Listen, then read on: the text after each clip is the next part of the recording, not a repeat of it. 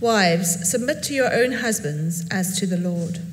For the husband is the head of the wife, even as Christ is the head of the church, his body, and is himself its Saviour. Now, as the church submits to Christ, so also wives should submit in everything to their husbands. Husbands, love your wives, as Christ loved the church, and gave himself up for her, that he might sanctify her, having cleansed her by the washing of water with the word, so that he might present the church to himself in splendor, without spot or wrinkle or any such thing, that she might be holy and without blemish. In the same way, husbands should love their wives as their own bodies. He who loves his wife loves himself, for no one ever hated his own flesh, but nourishes and cherishes it, just as Christ does the church, because we are members of his body. Therefore, a man shall leave his father and mother and hold fast to his wife, and the two shall become one flesh. This mystery is profound, and I am saying that it refers to Christ and the church. However, let each one of you love his wife as himself, and let the wife see that she respects her husband. Now, in February of last year, there was a guard at the Yeltsin Center, which is an art gallery in central Russia. And he was in a gallery looking after the painting called The Three Figures, which I'm sure, as all of you will recognize, is a key piece of early 20th century Russian avant-garde art. Now, it was that guard's first day on the job, and it turns out it wasn't a great fit for a job, because he got bored halfway through, and with one of the Yeltsin Center branded pens, he drew faces on this priceless work of Russian avant-garde art. This is my impression of what he did. I didn't actually draw it on the actual painting. I did it on a photo of the painting. So that guard seemed to kind of totally lose track of what his role was. He seemed to totally lose track of how precious that painting was. And so that gallery, they had to then spend thousands to get his mess fixed. Well, look, we're moving into a part of the book of Ephesians now. I've been working through Ephesians. And as we get to this point of the letter, it's a moment in which Paul, the writer of this letter, turns to different groups in the church, a church a lot like ours, and he gives each part of the church like a briefing, like the kind of briefing that God should have had before he started his job of looking after that painting. He turns in chapter 5, he looks to married couples, and then into chapter 6, he turns to children and parents, and then later on, he talks to workers and their bosses, and he says to each of them, he says, look, your role is like a gallery guard. You're there to protect something precious. God has put you there to protect something precious. So you could think, we've been saying this, we've been going through Ephesians. In Ephesians 1-3, Paul has been saying, look, know the glory and the goodness of the gospel. And then in Ephesians 4-6, he says, live the glory and the goodness of the gospel. And this part, in sort of chapters 5 and 6, he says, picture that gospel to the church around you and the watching world. Look, as you see and understand what Jesus has done for you in chapters 1-3, become more like Jesus in chapters 4 and 5. And as we become more like Jesus in chapters 5 and 6, we're going to picture to the world around us who Jesus is and what he's like in every part of our lives.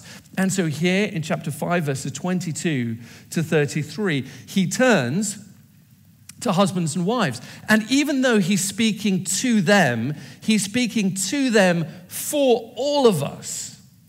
He wants us all to be listening so that we can all know that role that husbands and wives have, that they are to care for a picture, the picture that we've already seen so far in the book of Ephesians.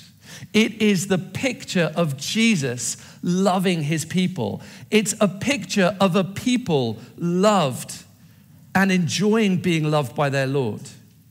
And so as we come to chapter 5, verse 22-33, the whole church whether you're the youngest members of our group here to the oldest, whether you are married or whether you're not married, the whole church listens as Paul calls to wives and says, wives, live like the church.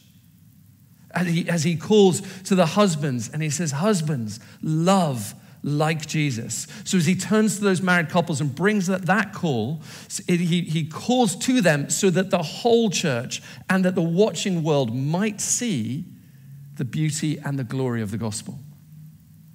So in verses 22 to 24, he's speaking to wives, but speaking for all of us so we might all listen. He calls in verse 22 to 24, wives are called to live like the church. They're to picture to the church, to picture to the watching world what it looks like to be led like the church by life-giving love. So there's the call in verse 22, wives, submit to your husbands as to the Lord. And just at that moment, you can immediately stopping and the sound of kind of the clunking of gears and the change of, and the brakes screeching, going, wait, what does that mean?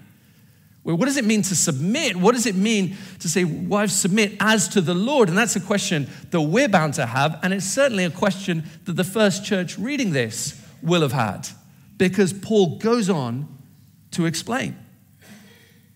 And he says these verses, as we look, these verses don't mean what, like Bill mentioned, they don't mean what like a really progressive person might fear they might. These verses won't mean what somebody who's just looking backwards might hope they mean. He says, look, this submission, well, we see it in verse 23. He says, look, in verse 23, the husband is to be a picture of Jesus' relationship to the church. Verse 23, the husband is the head of the wife, even as the church, even as Christ is the head of the church, his body, and is himself his savior. So if husbands are to be a picture of Jesus' relationship to the church, so in verse 24, the wife is to be a picture of the church's relationship to Jesus. So as the church submits to Christ, so also wives should submit in everything to their husbands. So to understand the call of verse 22, we don't turn to the culture around us. We don't look back to the culture that surrounded Paul. Instead, we listen to the gospel that resounds through the pages of this book of Ephesians. The role of the wife is to picture in a particular way the life of the church as it is led and loved by Jesus. So we could take a look at that life as it's taken shape over this book now. So flick back to the previous page, chapter 2, verse 5. We could see that life that Jesus gave to his people. When we were dead in our transgressions, our trespasses, we were made alive together with Christ. Jesus' life-giving love. Flick over the page to chapter 4, verses 15 and 16. This life that Jesus gave us, he grows in us. This life grows as it's built in love. So speaking the truth in love, we're to grow up in every way into him who is the head, into Christ. And then if you glance up to the bit that comes just before the bit that we've read, this life that's given by Jesus, this life that grows in love of Jesus, is a life that's filled with the Spirit, that's lived in submitting out of reverence for Christ. So look back at 5 verse 18, just before the bit we read. It says, be filled with the Spirit, addressing one another in psalms, hymns, spiritual songs, making melody to the Lord with all your heart. And then glance down to verse 21, submitting to one another out of reverence for Christ.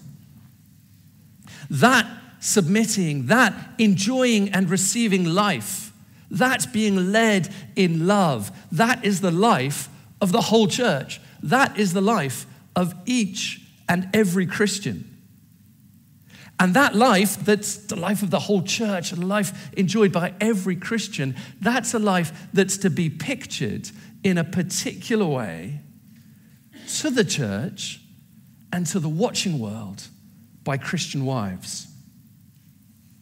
And so the submission that we read about in verse 22 is to be understood over the course of Ephesians as entrusting ourselves to be led in life-giving love. That's how you could think about that word submission. It's when I entrust myself in life to be led by this life-giving love. That is the characteristic of all Christians. That is the heart of what it is to be the church. And that is to be pictured to the church by Christian wives in their marriages.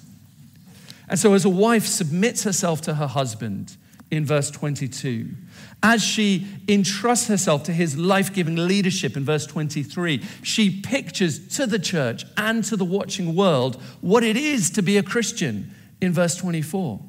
And that's a precious picture that God puts on display in our lives, at the heart of our communities.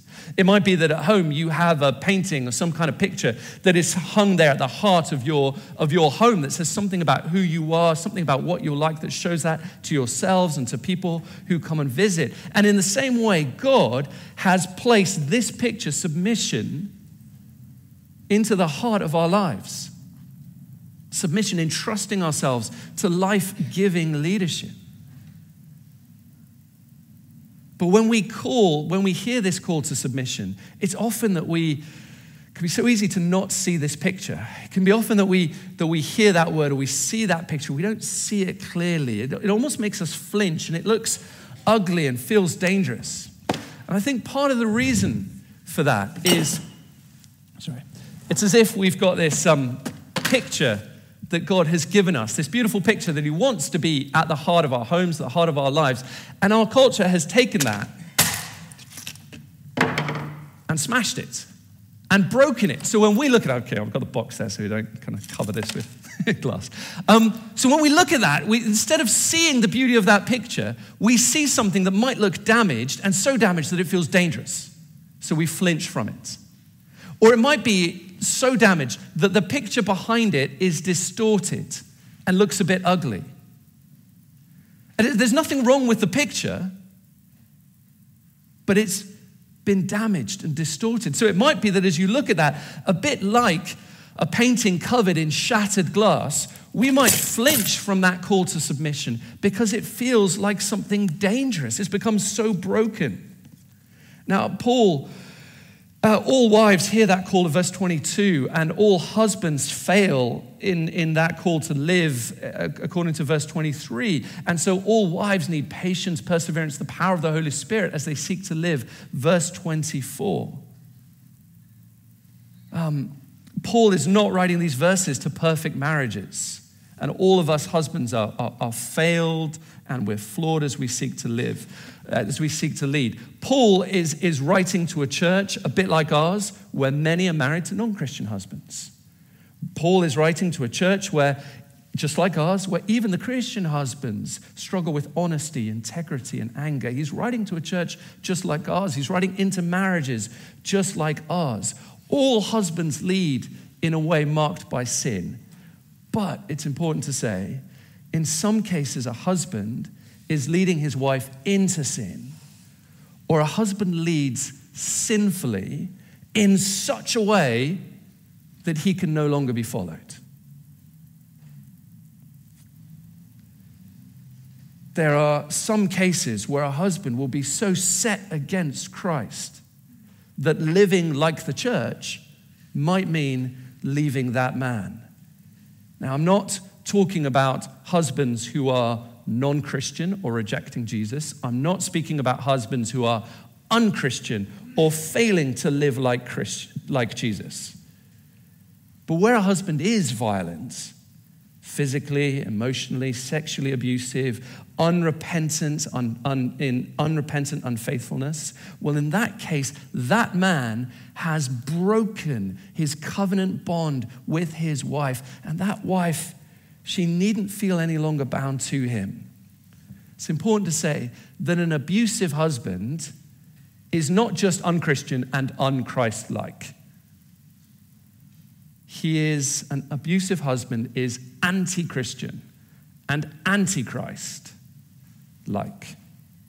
And so to flee from him would not be an exception to these verses. No, instead, they are an option held out in love in these verses. And it's worth saying, if you do think that's you, or if that's someone you know, then we mentioned Lorraine at the start of the service, you could speak to her, or you could reach out anonymously to the numbers that are posted in various places in the church. Because it is important to recognize that for some, this call has been damaged in such a way that all we see are these shards of glass that just feel dangerous.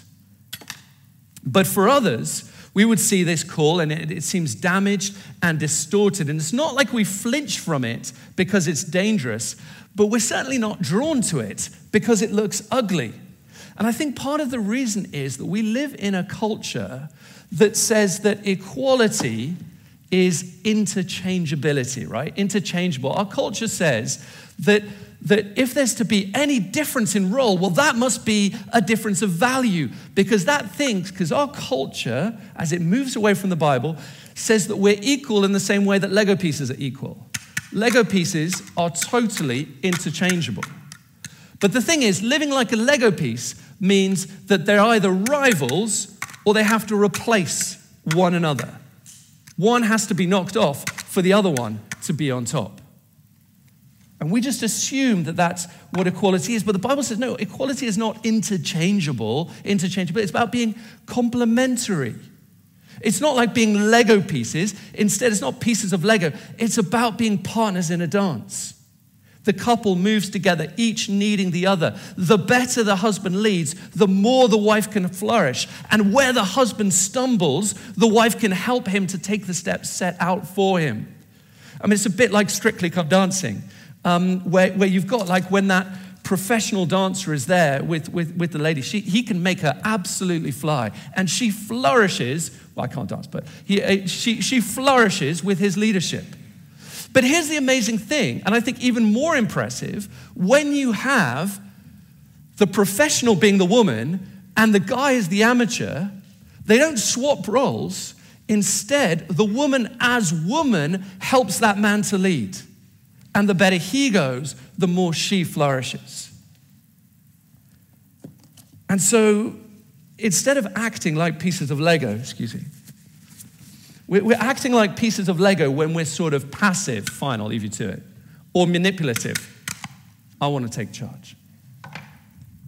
Instead of that, wives and husbands can be partners in a dance. A wife can be trusting and joyful as her husband, however falteringly, takes those steps to lead with life-giving love. A wife can be active and intentional, like that professional dancer helping the amateur in Strictly Come Dancing, helping him to take the next step of life-giving leadership. Now, that dance is going to look different for different couples. Submission will look different for different wives. But whoever we are, whatever we're like, it will be a picture to the church of what it is to be the church. It is a picture to the world of what it is to be a Christian. It will be a picture of being led by the life-giving love of Jesus. And that picture becomes ever more clear as we see the other part of the portrait in verses 25 onwards. As we look at the role of the husbands, wives are called to live like the church, and so husbands, their steps in the dance, well, for husbands, they're called to love like Jesus. In their marriages, husbands are called to picture the love of Christ that all Christians are called to live. And we see that verse 25. Husbands, well, they're not called to tell their wives to submit. They're not called to take charge and make sure that things happen on their terms. Look at the call of verse 25. Husbands, love your wives. How? What does that love look like? What will it involve? Look at how verse 25 and 27 continue. Husbands, love your wives as Christ loved the church and gave himself up for her. that he might sanctify her, having cleansed her by the washing of water with the word, so that he might present the church to himself in splendor. Husbands are called to love, picturing the love of Jesus. It's a costly love. It's a love that's costly, but is also committed. It's a love that's sacrificial, but also intimate, as Jesus gives his life for the church and as Jesus gives his life to the church. It's a love that throughout Ephesians, all Christians are called to live. So you might just glance back to 4 verse 32. Okay, look at that call. This is a call to all Christians. Be kind and tender-hearted to one another, forgiving one another as God in Christ forgave you. Or look at 5 verses 1 and 2. Therefore be imitators of God as beloved children. Walk in love as Christ loved us, gave himself up for us as a fragrant offering and sacrifice to God. This call to a forgiving, to a kind, a sacrificial, and a tender-hearted love, that is a call to all Christians. And it's to be pictured to all Christians in the way that Christian husbands treat their wives. Jesus gave himself for the church. He gave himself to the church. He saved her. He serves her. And so a Christian husband is to lead his wife with this life-giving love, a love that is costly and sacrificial, a love that is committed and intimate. The love of a husband is to picture the love of Christ to his wife. It is to picture that love of Christ, and he's to picture that love of Christ to the church, to his wife, to the watching world. It's the picture of Christ giving himself sacrificially, the love of Christ giving himself with intimacy. And so if husbands are to be a picture of Jesus' love, then they must love like Jesus loved. And we get that description, verses 28 and 29. A husband's love for his wife in verse 28 is to be like this love for their own body, the love that verse 29 Christ showed to his church. It's a love that brings husband and wife together as one flesh. It's a love that draws her so close to me that her heart is what I most feel. It's a love that, as it says in verse 29, that as Jesus cares for his body, the church, nourishes and cherishes. And so I hunger for food, but I also crave happiness. I protect myself from harm, but I also comfort myself when I'm hurt. I get sleep when I need it, but I also look for that deep joy of rest. Well, Jesus feels that for us, and husbands feel that for their wives. I feel her pain more acutely than my own. Her joy is more delicious to me than my own. Her blessing and her flourishing is what I seek more than my own. Or I could put it another way. When my wife looks at the love I have for her, and when the world looks at the love I have for her, do they see something of the love of Jesus?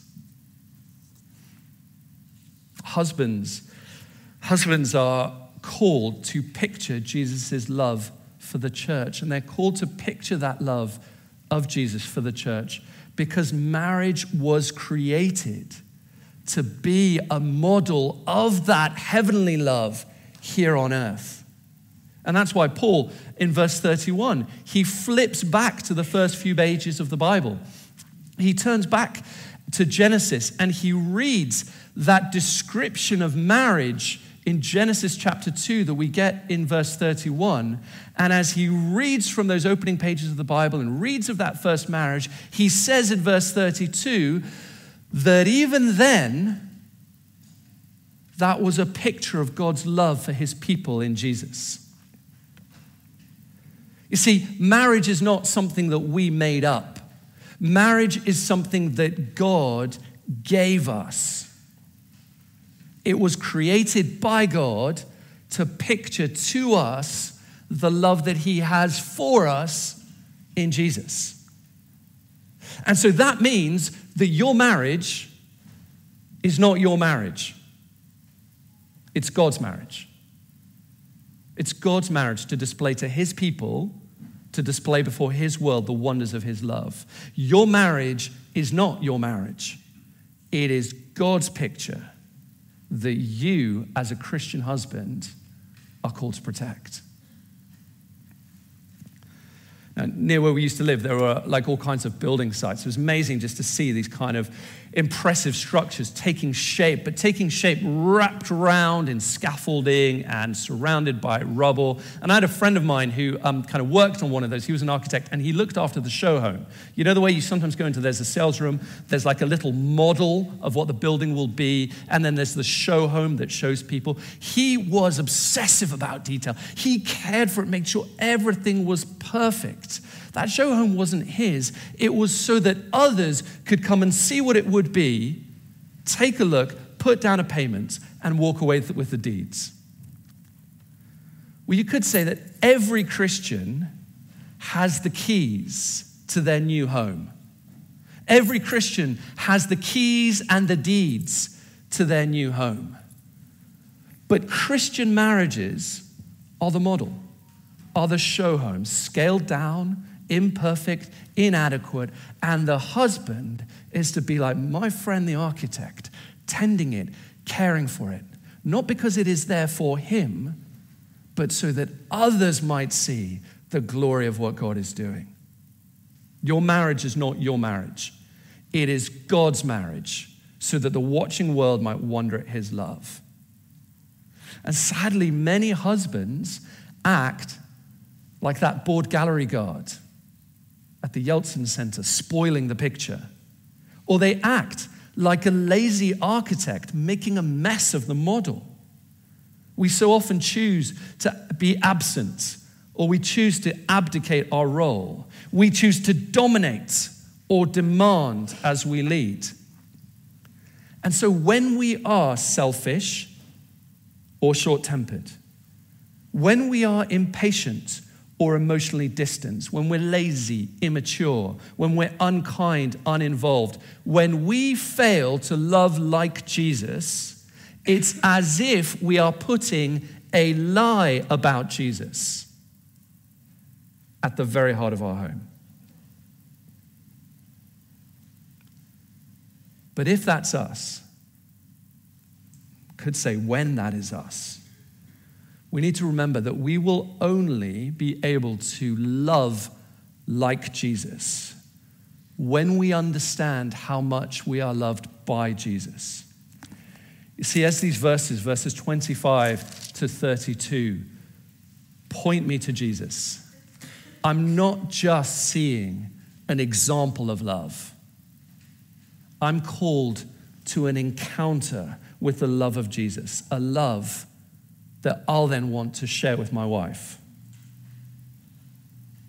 It's only when I'm excited about how loved I am that I'll want my wife to taste that. See if you can follow me with this. It's only as I, as a husband, understand how wonderful it is to be loved as the bride of Christ. You got that? As a husband, I need to understand and think how precious it is to be loved as part of the bride of Christ. When I know how wonderful it is to be loved and precious but as the bride of Christ, I'm then going to want to give my wife a taste of that in our life together, in our married life. And so, verse 33 ends with the kind of two-step dance that is to be led by the husband and enjoyed by the wife. You see, as I'm convinced by Jesus' love for me, I'll want my wife to have a taste of that love.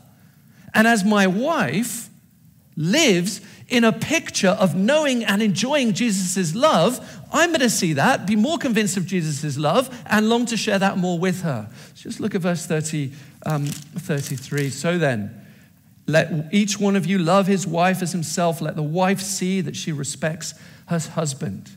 See, as the husband is convinced of the gospel and Jesus' love, well, then he'll care for his wife. And then the wife will look at her husband and go, wow, it is brilliant being loved by Jesus. How great to be a Christian. And then the husband will look at her and go, wow, being a Christian looks brilliant. Jesus' love must be great. And then the wife goes, Jesus' love is great. It's great to be a Christian. And then the husband says, how great to be a Christian. Jesus' love must be. And can you see the way the one and the other move together in a dance led by the husband that the wife enjoys as they dance? The watching church and the watching world will see in that dance the beauty of the gospel. And so, as we finish, to married couples, on behalf of all of us as the church, say, you are a precious picture. You have a precious picture that you are looking after for us. So wives, live like the church. Husbands, love like Christ, so that in you we can see the beauty of the gospel that we long to live. And to the church, on behalf of married couples, I guess the first thing to say is I'm sorry. I'm sorry those times when we don't care for that precious picture in that way. Pray for us. Please challenge us. Come alongside us so that as wives live like the church, as husbands love like Jesus, our marriages can become the precious portrait that God has placed them in our lives to be. Let me pray.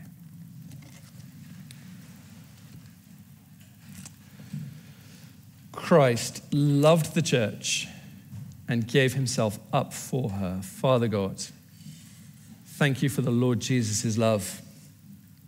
Please, would Christian wives love to look to Jesus and love to picture in their marriages what it is to enjoy that love? Would Christian husbands love to share that love with their wives, to lead with life-giving love? We pray, Father, that all of us would come together to help one another to live this beautiful picture of your love in Jesus, so that we as a church and the watching world might join in praise of him. In Jesus' name, amen.